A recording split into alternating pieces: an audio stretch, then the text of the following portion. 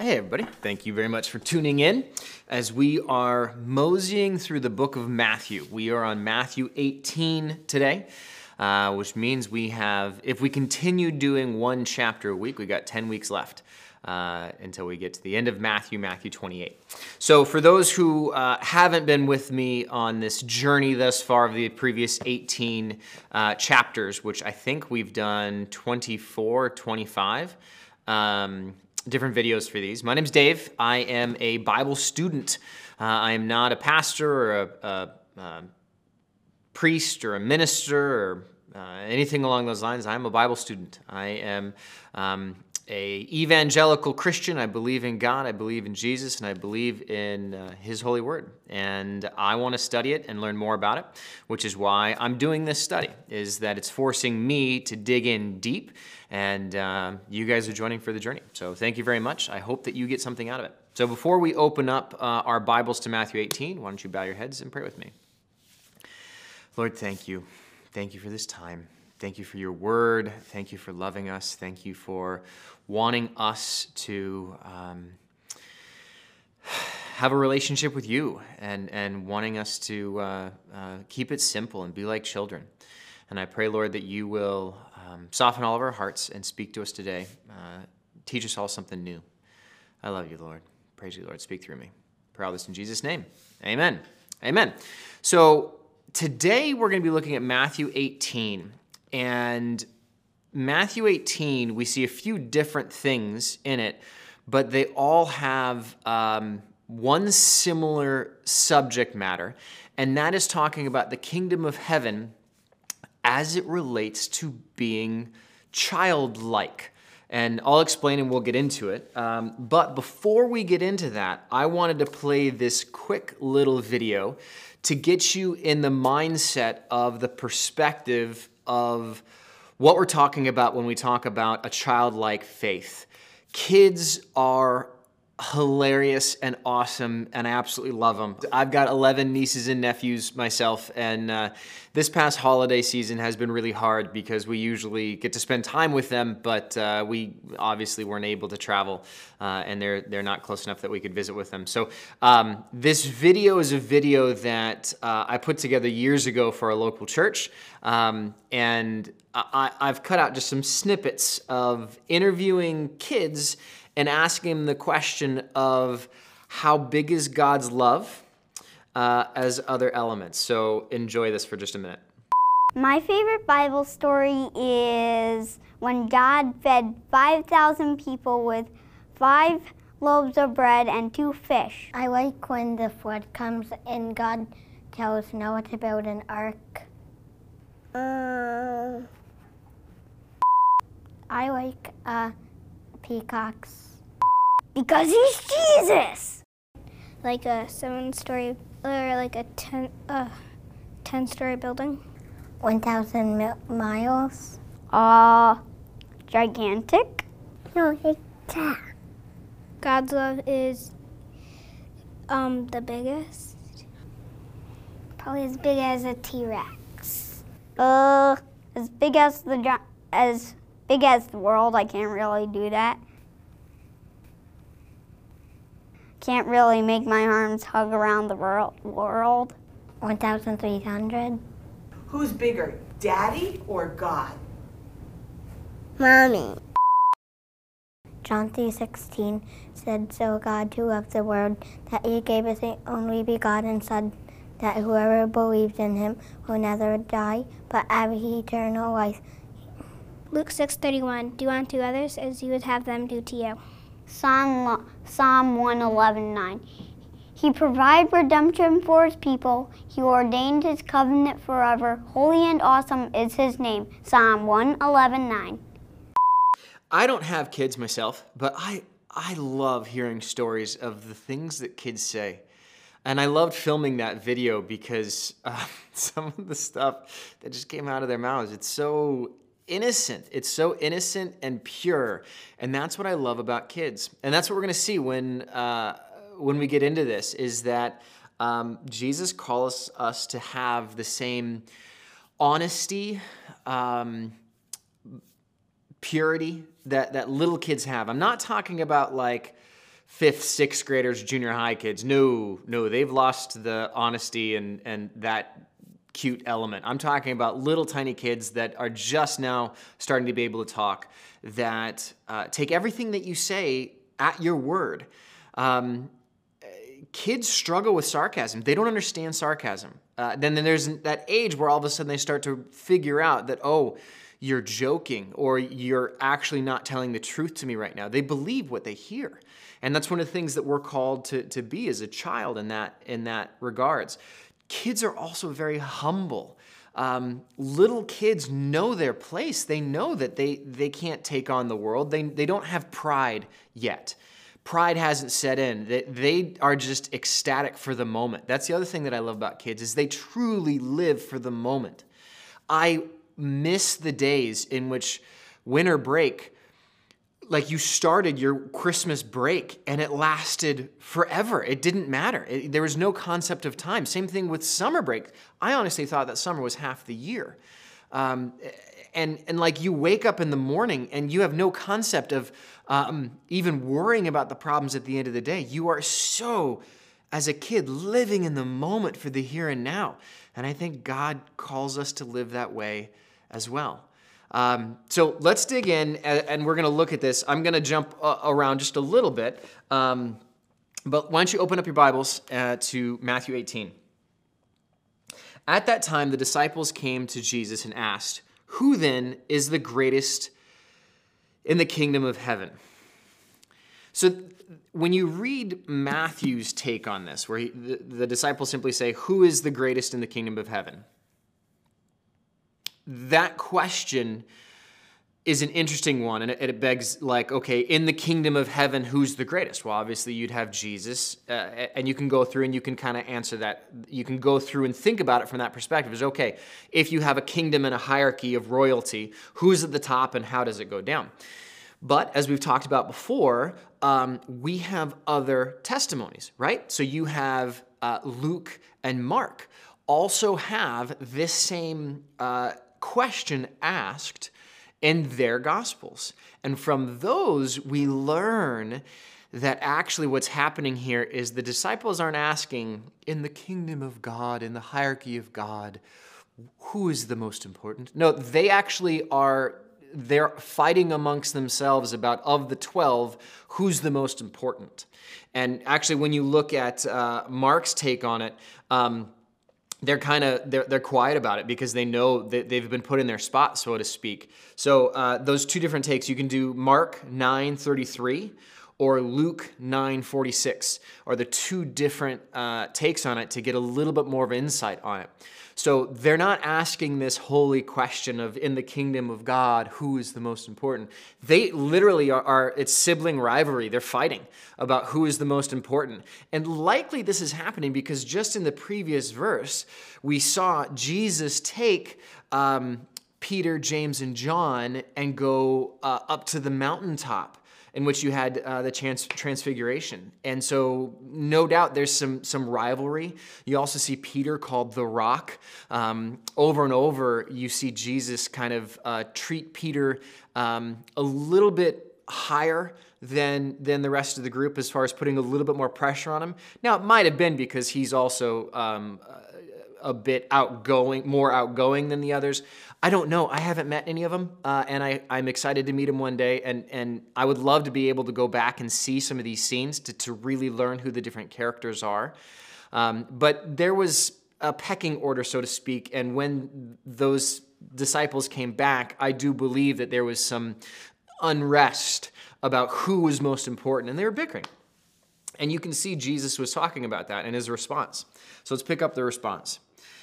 He called a little child to him and placed the child among them. And he said, "Truly I tell you, unless you change and become like little children, you will never enter the kingdom of heaven. Therefore, whoever takes the lowly position of this child is the greatest in the kingdom of heaven. And whoever welcomes one such child in my name welcomes me." So what's Jesus saying here? So there's a couple different things to note. First of all, Jesus loved kids. And we see this several times in the Bible where kids would literally run up to him And that is a huge indicator. That's a huge indicator of a character of a person. Will kids run up to them? Kids have a good judge of character, really young kids. And you can kind of tell when kids are hesitant about a person, but the Bible talks about the fact that they ran up and gave them hugs. And we see in Mark 10:13, people were bringing little children to Jesus for him to place his hands on them, but disciples rebuked them. When Jesus saw this, he was indignant. He said to them, "Let the little children come to me, and do not hinder them, for the kingdom of God belongs to such as these. Truly I tell you, anyone who will not receive the kingdom of God like a little child will never enter it." And he took the children in his arms and placed his hands on them and blessed them. So as we talk about kids, I want you to talk, throughout the rest of 18, there's three different ways we're going to talk about children. So you have children in the physical sense, young kids, which Jesus does pull an actual child up in front of the group to use as an actual example. But then there's two other types of children that we're going to see. One type of children that I want you to consider is a new believer. And this is from the perspective of the old believer. And you can get into, I don't want to say a rut, but if you are a Christian of 20, 30, 40 years, you have your faith. And your faith has become very routine, and you know what you know. And many Christians that have been a Christian for that long can sometimes be a little stale and a little dry and a little dogmatic and a little hard-hearted. You can get used to your way of seeing things and your interpretation of things, and it is what it is. This is how we do it. This is how we've always done it. Boom. Then you have the new believer, and the new believer comes in all on fire and just excited about everything and sharing new things that they've learned with an enthusiasm. And what can happen is that believer that has been a Christian for a long time can look down on the new believer. It's very similar to the prodigal son, in which the prodigal son returns and the father is so ecstatic that the lost child has returned that he fattens the calf, or slaughters the fattened calf, puts a ring on the returned son's finger, and there's bitterness in the heart of the sibling that never left because, well, why isn't Dad treating me this way? I never did anything wrong. And in that same way, you can have a new believer that's on fire for God. So that is one perspective of a child. And Jesus will talk about that, and you'll see that. You'll see that as one of the types of a new believer, a childlike, a child in their faith. The other is that old Christian who takes on a childlike faith. Now, whether old or new, Jesus is going to tell all of us that we need to have a childlike faith. And this is a person who believes in God, but softens their heart and takes on the characteristics, the good characteristics of a child, in the sense of being humble, meek, very quick to listen and to believe what you hear. And that's what we're called to do. So those are the three different types of children I want you to picture in your mind, is that you have literally a little kid, then you have a new believer, brand new believer, and then you have a childlike faith, which is any believer who is taking on the faith in Christ the way we're called to. Okay, so we've gotten like 3 lines into this. No, 2 lines. So let's keep going. I'm going to pick it up again and read again from Matthew 18:2. He called a little child to him and placed the child among them. And he said, "Truly I tell you, unless you change and become like little children, you will never enter the kingdom of heaven." So this is actually talking about that third. Even though these guys are new believers, they need to take on the characteristics of a child, is what Jesus is saying. "Therefore, whoever takes the lowly position of this child, meek, humble, is the greatest in the kingdom of heaven. And whoever welcomes one such child in my name welcomes me." And we're going to see this in subsequent verses in which Jesus will say that the greatest will be last, and the last will be first. Those who are first will be last, and those who are last will be first. And that if you truly want to be an amazing leader, you need to humble yourself and be the lowest of the low. Continuing on, verse 6. If anyone causes one of these little ones, those who believe in me, to stumble, it would be better for them to have a large millstone hung around their neck and to be drowned in the depths of the sea. That's great. Good picture image there. But, okay, so we see, if anyone causes one of these little ones, those who believe in me. I believe that what he's talking about here is literally children, but also we're talking about the new believers as well as somebody who has a childlike faith. And we have to be careful of that, is that this question about what we say to kids and how we treat them does have a very strong impact on them. And this example of a millstone. So we learn actually when you look at Luke's take on this, it's Mark's. In Mark, you see that this is taking place in Capernaum. And they actually did an archaeological dig of Capernaum, of the ancient city, and they found tons and tons of millstones. And millstones are those gigantic stones that they would roll over grain to crush it into flour. And so in Capernaum, they actually do believe, archaeologists believe that Capernaum actually was where they had a millstone factory. And factory is a loose term, but they had a quarry where they would actually turn these big, gigantic rocks into millstones. So no doubt when Jesus is telling this, teaching this, talking to this group, there's likely millstones all over the place. And he's literally talking about these several ton stones. And he's saying that if you are one who causes one of these little ones or a new believer to go astray, it would be better for you to have this tied around your neck and for you to be tossed into the sea than for you to cause a little one to stumble. Continuing on, verse 7. Woe to the world because of things that cause people to stumble. Such things must come, but woe to the person through whom they come. And again, that's the same idea, is that you got to be careful. Don't cause your brother or your sister to stumble. Be very conscious of everything that you're doing. And we are called to live, to be conscious of those who are around us. But specifically, Jesus is talking about being careful about what you do and the kids, and because kids are constantly watching. For you parents, you have a lot of pressure. So continuing on, and this is a new chunk that we're getting into at verse 8.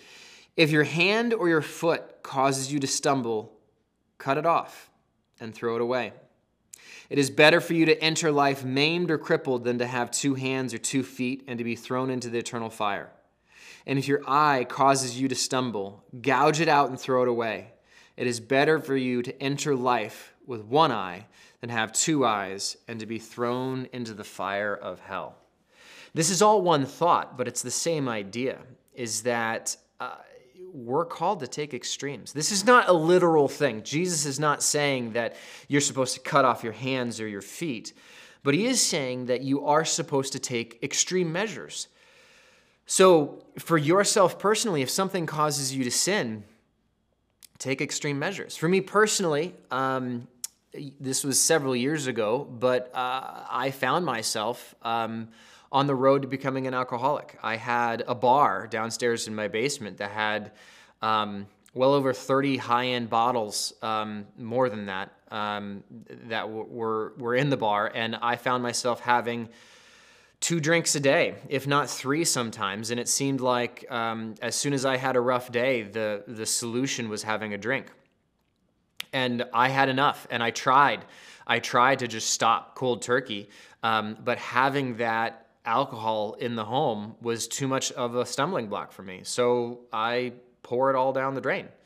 There was a handful of very high-end scotch that I did give to a friend who's a scotch lover that he was grateful for the gift.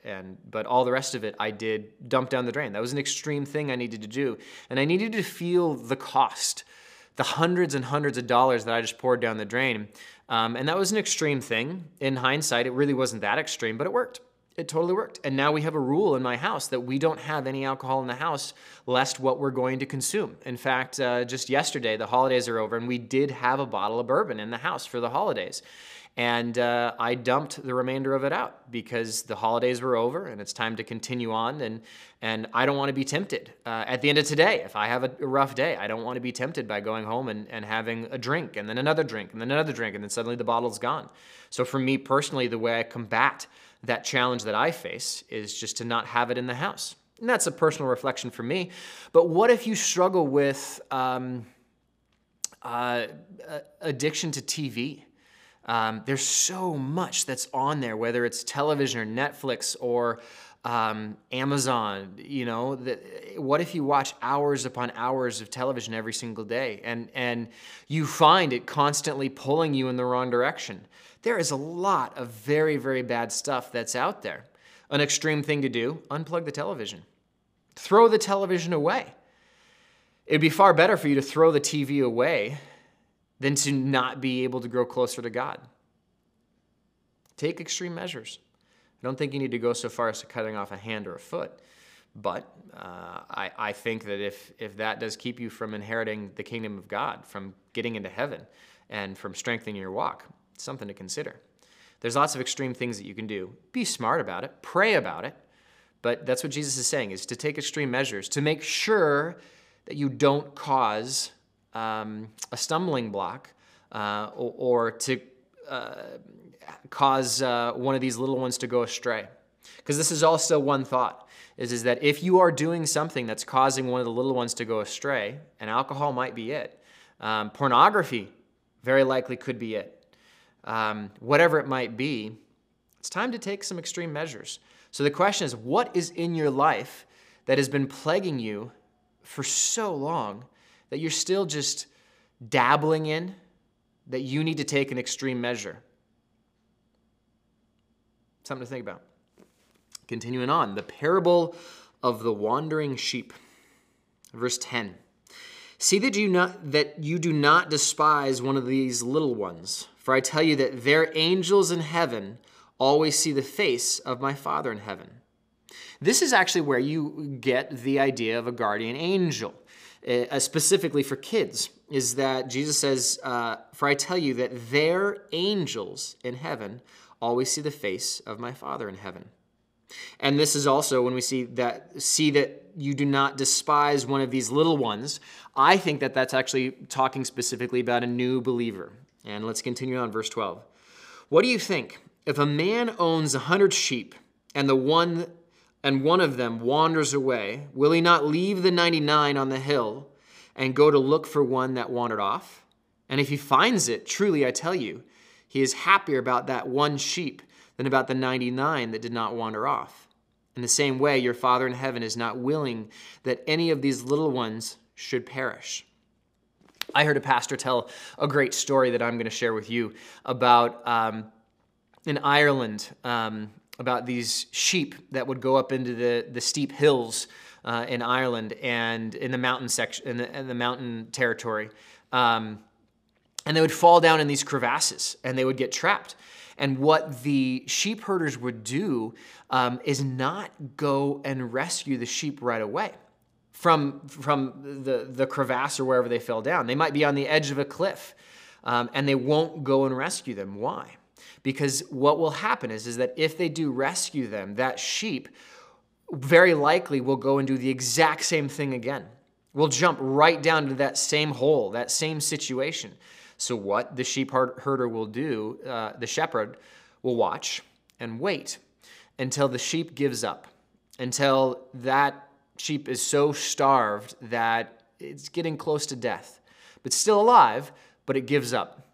It absolutely gives up and cannot survive on its own. At that point, the shepherd will lower down a lasso and loop the sheep, pull it up, and then bring it all the way back to the farm, nurture it back to health. And at that point, the sheep will change its ways because it was nearly on death and it will remember that experience. And I'm probably not doing that story justice, but the analogy is still the same for us today. You may be on a very low, and maybe you are at this very, very low point, and you need to be at this low point to realize how low you've gotten, how bad things have gone, to realize that you do need Jesus and that you do need to repent from your ways and to come back. But in this analogy of talking about the not despising the little one is that lost sheep in this story, is that one who comes back, who maybe is that brand new believer, or is the person who has lived a horrible, horrible life and repents and is born again. And we, being the 99 who never left the flock, we need to be careful not to despise the little one that returns. Continuing on, verse 15. If your brother or your sister sins, go and point out their fault, just between the two of you. If they listen to you, you have won them over. But if they will not listen, take one or two others along, so that every matter may be established by the testimony of 2 or 3 witnesses. If they still refuse to listen, tell it to the church. And if they refuse to listen even to the church, treat them as you would a pagan or a tax collector. Basically, the idea there is just a sinner. Truly, I tell you, whatever you bind on earth, you will bound in heaven, and whatever you loose on earth will be loosed in heaven. Again, truly, I tell you that if 2 of you on earth agree about anything they ask for, it will be done for them by me, by my Father in heaven. For where 2 or 3 gather in my name, there I am with them. So what's going on here? This whole section from 15 through 20, we see a very word-for-word description of how we as Christians, as believers, are supposed to resolve conflict. And this works. This completely does work. If you have a problem with a person, believe it or not, actually, I would say, if you have a problem with somebody, take it directly to them, one-on-one, and say, hey, I think we got a problem here. Let's talk about this. It'll solve your problem. Very, very likely it'll solve your problem. If you have some situation in your gut right now that you're thinking about where somebody has something against you, and it might be justified that they have something against you, I challenge you right now, call them up. Send them a text message. Call them up. Say, hey, this is heavy on my heart. Can we talk? That's the hardest part, more so than anything else. That's the hardest part, is to simply say, hey, can we talk about this? This is heavy on my heart. Can we talk? And as soon as you do that, for me personally, whenever I have that situation, as soon as I say, okay, let's talk, and we actually sit down and talk, you'll realize that it's not nearly as bad as you had in your mind. And that's what Jesus is painting the picture here. So let's say that you try that first one, and the person won't listen to you. You do go one-on-one and talk to them, and they will not have it. So then you go to that next step, which is you take some witnesses. Now this is where you have a group intervention in which you have that conversation of saying, hey, this is the situation. You are doing this, and you need to stop. This is where you do this. An intervention is a perfect example of this. Then you have the third example, which is where you bring it to the church. Now, this obviously is only applicable if the person you have the issue with is in your circle, is in your church. And I do think that there are a lot of issues that should be solved by bringing it to your pastor and having a small council meeting, basically, of the church, the pastor, perhaps an elder or two, to present the situation, to present the story, and to then have the elders of that church make a decision about what should be done. There are so many things that could be done and could be solved, so many court cases, so many lawsuits that could be solved out of court without litigation if we would simply follow this system. It's an important one to follow, and I think that many churches do follow this, which I think is great, but many don't. Many people, especially Americans, we as a people group are so fast to immediately jump to a lawsuit and to sue a person for, well, you caused me harm, you wronged me, and I deserve retribution for how I was wronged. Just talk to them. That's what Jesus is saying, is just talk to them. Just talk to him. So continuing on, verse 21. Then Peter came to Jesus and asked, Lord, how many times shall I forgive my brother or sister who sins against me? Up to 7 times? Jesus answered, I tell you, not 7 times, but 77 times. Jesus isn't saying that you need to count each time that somebody wrongs you, and then the 78th time, give it to him, take him to court, 78 times. No, Jesus is saying not 7, but 7 times 7. Is that it just an infinite number? Always forgive. Let's continue on. Jesus replied, I tell you, not 7 times, but 77 times. Therefore, the kingdom of heaven is like a king who wanted to settle accounts with his servants. As he began the settlement, a man who owed him 10,000 bags of gold was brought to him. Since he was not able to pay, the master ordered that he and his wife and his children and all that he had be sold to repay the debt. At this, the servant fell on his knees before him. Be patient with me, he begged, and I will pay you back everything. The servant's master took pity on him and canceled the debt and let him go. But when the servant went out, he found one of his fellow servants who owed him 100 silver coins. He grabbed him and began to choke him. Pay back what you owe, he demanded. His fellow servant fell to his knees and begged him, be patient with me, and I will pay it back. But he refused. Instead, he went off, and he had the man thrown into prison until he could pay the debt.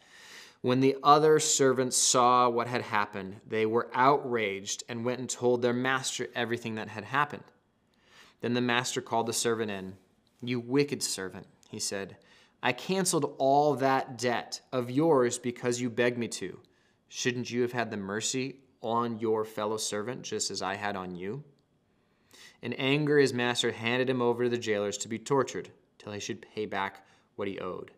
This is how my heavenly Father will treat each of you unless you forgive your brother or your sister from your heart. So how many times should you forgive your brother or sister? Well, how many times have you been forgiven? How many times have you sinned? How many times have you done something even small that deserves justice and you were given forgiveness instead? Well, that's how many times you're called to forgive as well.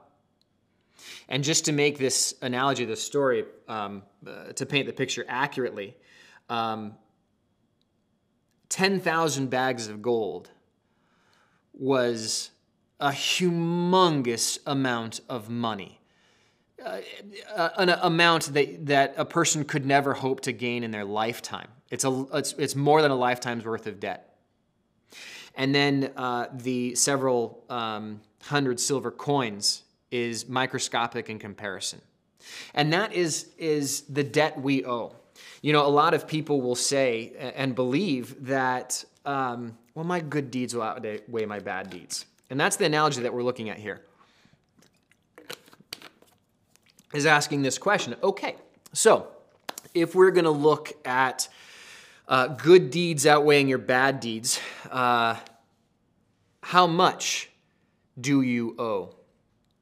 The analogy that I've heard that I like is trying to jump to Hawaii, and that you could take your best possible leap, but it's impossible. You can't jump to Hawaii from California, the coast of California. You can't, it's impossible. It's impossible to be done.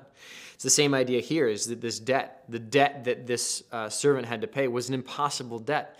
It's the same thing as us, as mankind. We owe a debt. We are fallen, we are broken, and in order to be in God's presence, we have to pay that debt, and the cost of that debt is death and judgment and etc. But Christ paid that debt for us so that we can be one with God, that we can be united. And that's the debt that was paid for us. The master is God. We are the servant that had a lifetime worth of debt that was paid. And then here on earth, amongst your fellow servants, someone owes you a few $100, and you take him to court over it. That's the analogy here, is that we turn amongst ourselves and refuse to forgive our fellow servant a small little tiny debt when God forgave you this massive debt, and you are unwilling to forgive your fellow man for this small little thing. So how is God going to be willing to forgive you when you can't forgive someone else? And that's the point that Jesus is saying here is that you need to forgive not 7 times, but 77 times. An indefinite amount of times you need to forgive if you want God to be able to be willing to forgive you. And that's the life that we are called to live. So as we wrap it up here, the question is, do you have a childlike heart? Or are you an old, grouchy, stingy, hardened heart Christian that is firm and set in your way? Or do you still have a childlike, humble perspective? Do you understand your place in knowing that you are not God and that God is God? Be still and know that I am God. Is that Psalm 43, I think? I don't remember. I could be wrong. I think it is Psalm 43. Be still and know that I am God. I know it's in the Psalms. I don't remember exactly where. Might be Psalm 4:3. I don't remember. But that's how we're called to be. We're supposed to be humble. Like little kids, like those little tiny kids that read the Bible and believe it and know God and believe in God and have that faith of a childlike heart. Why don't you bow your heads with me? Lord, I pray that you will humble me and give me a childlike heart. And that each person that is listening to this, that we would take on that childlike perspective that you call us to have and to be like children and to listen to you as a little tiny kid does to their parent who is instructing them. And I pray that I would have a childlike heart when it comes to following you and to my faith in you.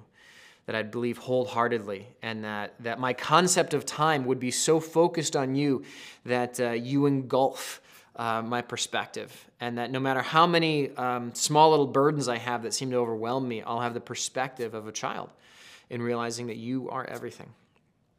I love you, Lord. Thank you. Please grow your relationship with each person that's listening to this and help each of them to have that childlike heart.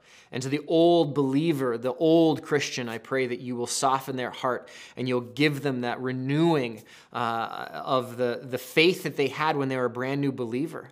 And to that brand new believer, I pray that you will give them a steadfastness, Lord, and that you'll fuel that hunger even further. I love you, Lord. Pray all this in Jesus' name. Amen. Amen. Thank you, guys. Next week, we're going to be looking at marriage, that dream within a dream, to quote from, what is that? The Princess Bride. Marriage. Specifically, it's wrapped around divorce, but we do get some phenomenal scriptures on marriage. We'll also look at the rich young ruler, as we continue on to Matthew 19. So have a phenomenal week, and we'll see you next time.